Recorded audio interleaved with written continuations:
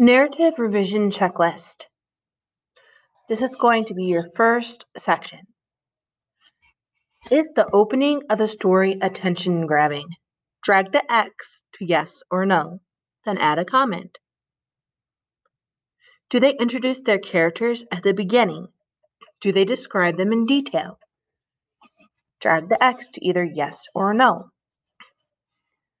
Locate the conflict of the story. Is there one or two clear conflicts, or did they have so many conflicts that you lost track?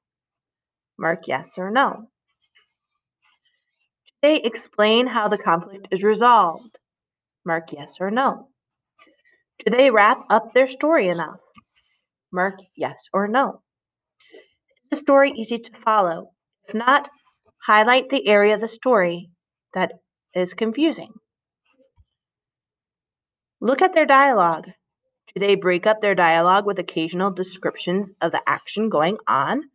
Or is it a large section of dialogue that takes up a huge portion of the page? Remember to add comments. That way, your partner has something to work off of to make their writing stronger.